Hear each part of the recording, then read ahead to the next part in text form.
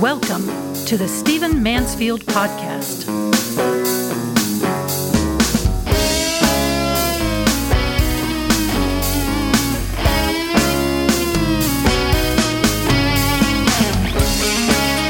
Welcome to the Stephen Mansfield Podcast, where we look at world events through the lens of character and faith and leadership. Great to have you with me. I want to do something a little bit different in this episode because we're coming up on Christmas and I want to talk about Christmas just for a little while. People have different views of Christmas and some Christians particularly are concerned about celebrating Christmas, and I have a different view, and so I want to talk about it, talk a little history, talk a little tradition, and see if I can add to your holiday celebration. I'll tell you frankly that Christmas means a great deal to me, and originally it meant a great deal to me because I was a military brat. I grew up in the home of an Army officer, as I've said many times in this podcast, and we moved around the world and often would be in a different house almost every year. And so more than the house, home to me was the family traditions, our rituals, our rhythms, and Christmas was chief of those. It was a great time. My mother would do a beautiful job decorating the house, and my father, who was a warrior, a high-ranking officer and a warrior, had been in war many times, shifted from being General Patton to being, Santa Claus, and read scripture in the home and cooked, and it was just a wonderful time for all of us. And as I got a little bit older, I became a Christian, and I really loved the narrative in the Bibles, in our Bibles, about the birth of Jesus. I loved it. Of course, the idea of the incarnation, which is the fancy word for how Jesus became man, was moving to me as a Christian and as a man of faith. But I love the beauty of it in the scriptures. In fact, I hope you'll read it in the Gospels, Matthew, Mark, Luke, and John. I hope you'll take time and find those sections in the Bible to read that during this Christmas season. But the beauty of an angel appearing to a virgin, probably only 14, 15 years old in Nazareth, and being told she was pregnant by the Holy Spirit. And then immediately conflict happens, right? She's engaged to a man. And what does he understand about her becoming pregnant by the Holy Spirit? And so God has to give this man she's engaged to, a man named Joseph, a dream so he'll understand. And then, of course, they probably dealt with questions from the surrounding community. You know what I'm talking about. A young girl, not married, turns up pregnant. I mean, people were talking. It happens in every kind of community. And adding to all of that and all of those pressures and tensions is the fact that the emperor of the Roman Empire required everybody to return to their hometown, the town they were born in, to be part of a census. So Joseph and Mary have to get up. She's pregnant. She's uncomfortable, she's riding a donkey while Joseph walks, and they go from Nazareth to Bethlehem, which isn't that far of a journey. But man, if you're on the back of a donkey and you're pregnant, that's a long trip. They get to Bethlehem and then it's crowded because everybody's there for the census and their family doesn't have room for them. So they end up, at least for a while, living in a manger. And that technically means the feeding trough where you'd put the hay or the oats for the animals. And so that's probably where Jesus was laid when he was first born. And the family was there in a manger. And they had to stay in Bethlehem for maybe as much as 2 years. And that's where the wise men would have come to meet them. I love all of this story, and it's beautiful. And I could talk about that at length, but I want to talk about how we got our current Christmas celebrations, because I think there's a great deal we can embrace and enjoy and not be offended by, even in the midst of the materialism of our modern Christmas celebrations. So how did we land on December 25th? How in the world did the birth of Jesus, the date of which we don't know specifically, how did it land on December 25th? Well, in the days of the Roman Empire, the empire in which Jesus was born, there was a celebration every 25th of December, which was a celebration of the sun god. It was called the Feast of Saturnalia. And Romans gave gifts and put up colorful lights and had special trees and much feasting. And it's very likely that as the Christians began to grow in number, and them not wanting to worship the sun god, that would have been pagan idolatry to them, that they began to take over that day. And when everybody else in the Roman Empire was worshiping the sun god, they worshiped their god. They worshiped Jesus. They honored his incarnation, the birth of the Christ. By the way, there's a pretty strong tradition that much of what happened in the biblical story of the birth of Jesus happened probably around that time, around the time that we now know of as December 25th. For example, it used to be that some scholars said, well, you couldn't be anywhere close to December 25th with the birth of Jesus because the angels went out to some shepherds and announced the birth of Jesus shortly after it happened, and they were with their flocks in the fields. And the flocks would only be in the fields during the summer months. Well, Jewish scholars have come along and said, that's not true. The flocks for the temple sacrifices were in the fields year-round, and so it's very possible that this could have happened during the winter months that the early Christians chose. And by the way, doesn't it make sense that angels would announce the birth of the Lamb of God to those tending the sheep, the lambs that would have been the temple sacrifices under the Old Covenant system of sacrifices? So anyway, that's how we got December 25th. Christians began to celebrate the birth of Jesus during a Roman pagan holiday called the Feast of Saturnalia. So that's how we got that date. We don't know the specific date, but that doesn't reduce the meaning of it, and it's been celebrated on the 25th of December ever since. Well, now some folks say, well, how in the world did Santa Claus get mixed into all of this? I mean, when we come around to December 25th, every store, everybody's got pictures of Santa Claus up, and people are visiting Santa Claus in the mall and all of that kind of thing. Well, this is an interesting backstory, because the man that is now known as Santa Claus, and especially in the United States where those words are used, was originally a very godly, very noble Christian bishop. His name was Nicholas, and he lived in a city called Myra in what is now Turkey. And he was a very strong Christian. In fact, he endured a great deal of persecution. And when many of his friends and fellow Christian leaders were killed, he survived. And he was known to be a good and a generous man. He was from a wealthy family. For example, there's one story from his life that there were some young girls of a poor man who were without a dowry. This was money that the father of girls being married paid to the bride to make the wedding happen and to pay the expenses and so on. But this poor father didn't have a dowry, didn't have any money so that his girls could be married. And it meant that they would live in poverty and may even have to live lives of shame. So Bishop Nicholas, who again was from a wealthy family, put 3 bags of money into the hands of the father so his 3 daughters could be married. And in fact, the symbol for Bishop Nicholas throughout history has been 3 little bags of coins, the coins he gave to this father so the daughters could be married. So he was a good man. He was a generous man. And by the way, early in history, this Saint Nicholas, or Bishop Nicholas, was always pictured in bishop's clothes. Bev and I have in our home around Christmas a little figurine of the original, as much as we know, about the original Bishop Nicholas. And he's carrying a shepherd's crook, looks like a big cane with a hook at the top. You know that shepherds would use this to pull their sheep out of trouble or corral them in the right direction. And so since bishops were shepherds of the flock, they often carried a shepherd's crook, a bishop's crook. He was dressed in the clothing of a bishop of his era, about 400 AD. So this was always the image that he was a Christian bishop and a godly man, and he was there at some of the early church councils and so on. And so a good man, a man to be remembered. And his feast day in the church, the day that people remembered him and celebrated his legacy, was on December the 6th. So it makes sense that in time, over the years, that eventually the remembrance of this godly Bishop Nicholas was merged in with the celebration of the birth of the Christ. I mean, it may be a little bit of a leap for us today, but that's how it happened in terms of time.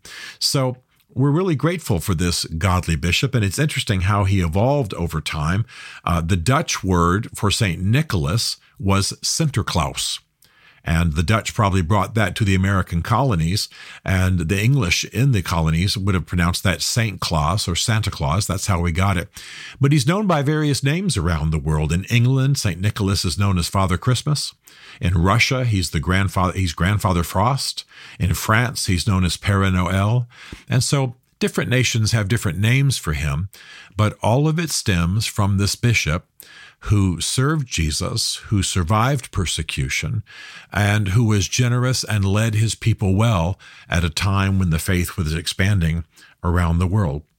So, where did some of the other myths come from? We know where the story of the birth of Jesus came from. We know where the idea of Bishop Nicholas came from. All that works, but how did we get a fat guy coming down chimneys and reindeer and all that kind of thing? Well, these are myths that are added over time, added to the pure original story over time.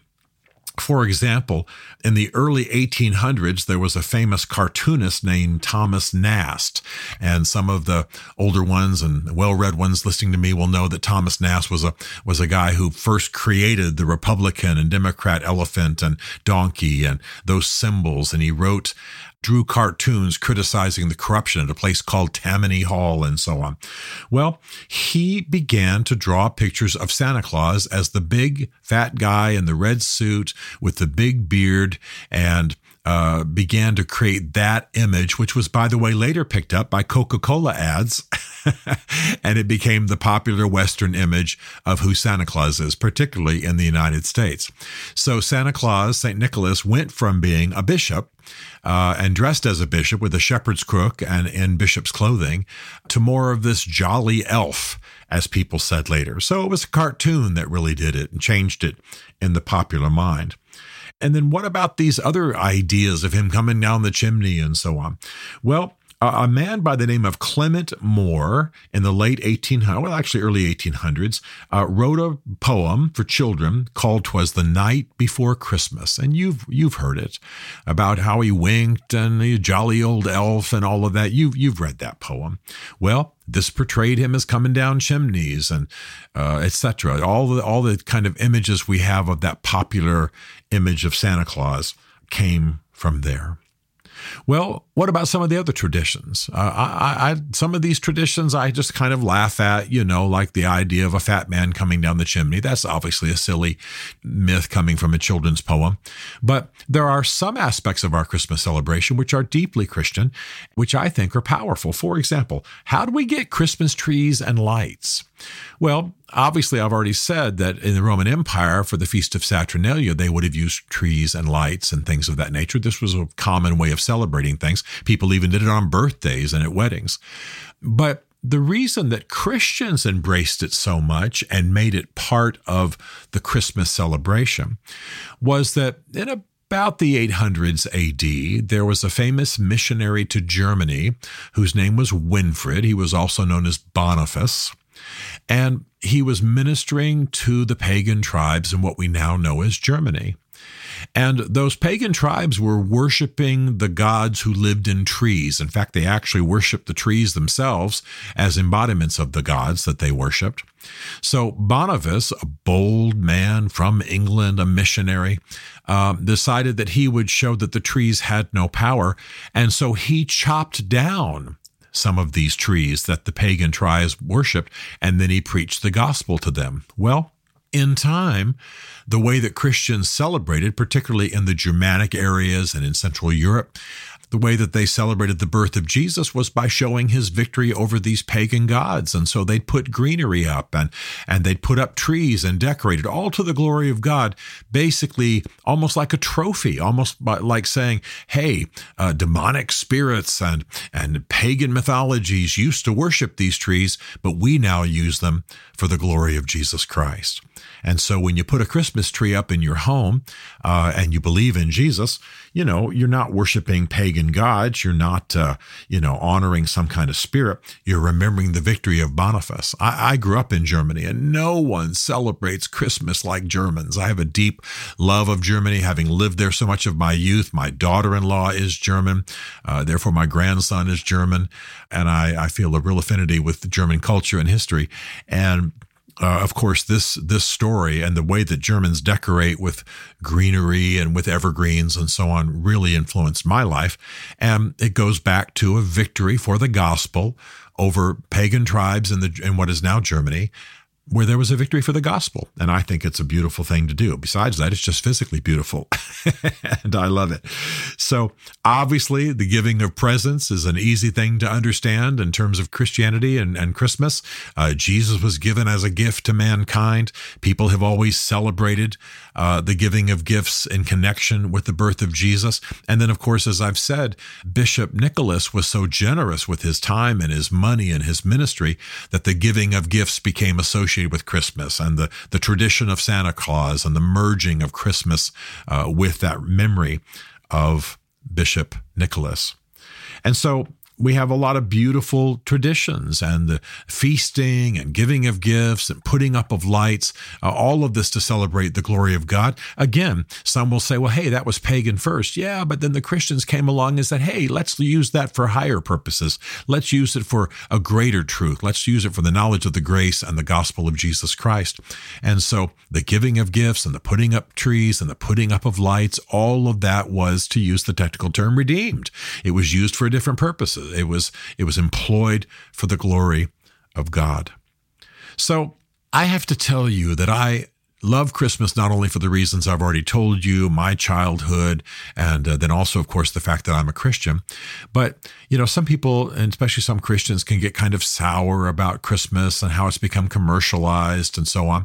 But, I look at it in a more positive light. Christmas is a time when, as a Christian, the whole world is thinking about the themes that are dear to me. The whole world's talking about Jesus. The whole world is singing hymns. The whole world is giving gifts and celebrating. And even if they don't know why they're doing it, they're using Christian symbolism. I have Jewish friends, dear Jewish friends, who say to me, Merry Christmas. They don't believe in the Jesus I believe in, but they have no problem honoring my faith in Jesus and wishing me a happy feast of the Christ, so to speak. I love the fact that people all over the world, believers and non-believers, are singing about Jesus and singing our songs, so to speak. When someone sings Joy to the World, they sing the line, He came to make the blessings flow far as the curse is found. What a powerful truth. What a powerful truth. And that's on the radio, and that's being sung in malls, and that's being sung in churches. And so I love the fact that our themes are front and center. When someone sings Silent Night, Joy to the World, O Little Town of Bethlehem, O come, Emmanuel, they're singing about the gospel. They're singing about our truths. And when somebody gets dressed up as Santa Claus and goes in the mall and talks to children and so on, they're just reenacting the life and some of the symbolism of Bishop Nicholas. So I think we ought not be killjoys. And I realize I'm talking in this podcast a little bit more to Christians than to my broader audience. Thank you for the rest of you being patient with me. But I think we ought not be killjoys. I think we ought to embrace Christmas. We don't have to embrace the materialism. We don't have to embrace the excess. Sure, there'll be people over drinking, overeating, etc. Sure, there's crass materialism urged by a lot of the companies that market to us. But we're all mature enough and strong enough to resist those tides. Take Christmas in hand. Make it meaningful. Make it a time of celebrating God and His grace in Jesus Christ. Make it a time of loving family. I'll tell you what, I just bring you back to my opening story. Again, I'm a boy raised in the home of an Army officer, and we moved 14 times in my first 18 years. So often the house was strange. We were only going to be in a town we were living in maybe for a year. During some of those years, my father was away in Iran and in Korea and in Vietnam. So they were a little bit lonelier Christmases, but always it was the tradition. Always it was Christmas and Easter and the rituals we had as a family. And I want to urge you to build memorable rituals in the Christmas season. It's easy to do. They're encouraged on you, what the tradition of Christmas Eve and Christmas Day and so on. Make it a ritual. Make it something that's alive. Make it something that's God-filled. Make it something that's filled with love. My father died many years ago, but when my brother and sister talk, we remember Dad reading a selection from the New Testament. He wasn't even that much of a religious man, but he read from the New Testament, and he made desserts, and he hugged all of us, and he made Christmas special. And those are some of our favorite memories of our family life. So do the same. We're living through difficult, tumultuous times. It's a lonely era, an era of hatred and fragmentation. Why wouldn't we embrace a Christmas celebration that is about God and His grace and about giving and generosity and about feasting and about emphasizing the good that we have in this world? So a little bit about the traditions here. Make them your own. Don't be afraid of them. Some of them are strange. We can laugh at coming down the chimney. And, I don't want to really believe that a heavy guy in a red suit's coming into my house at 3 o'clock in the morning. But I certainly want to celebrate the grace of Jesus. Hey, Merry Christmas to you. Go make it big in the life of your family, in your own heart, certainly in the life of your children. And have a very Merry Christmas.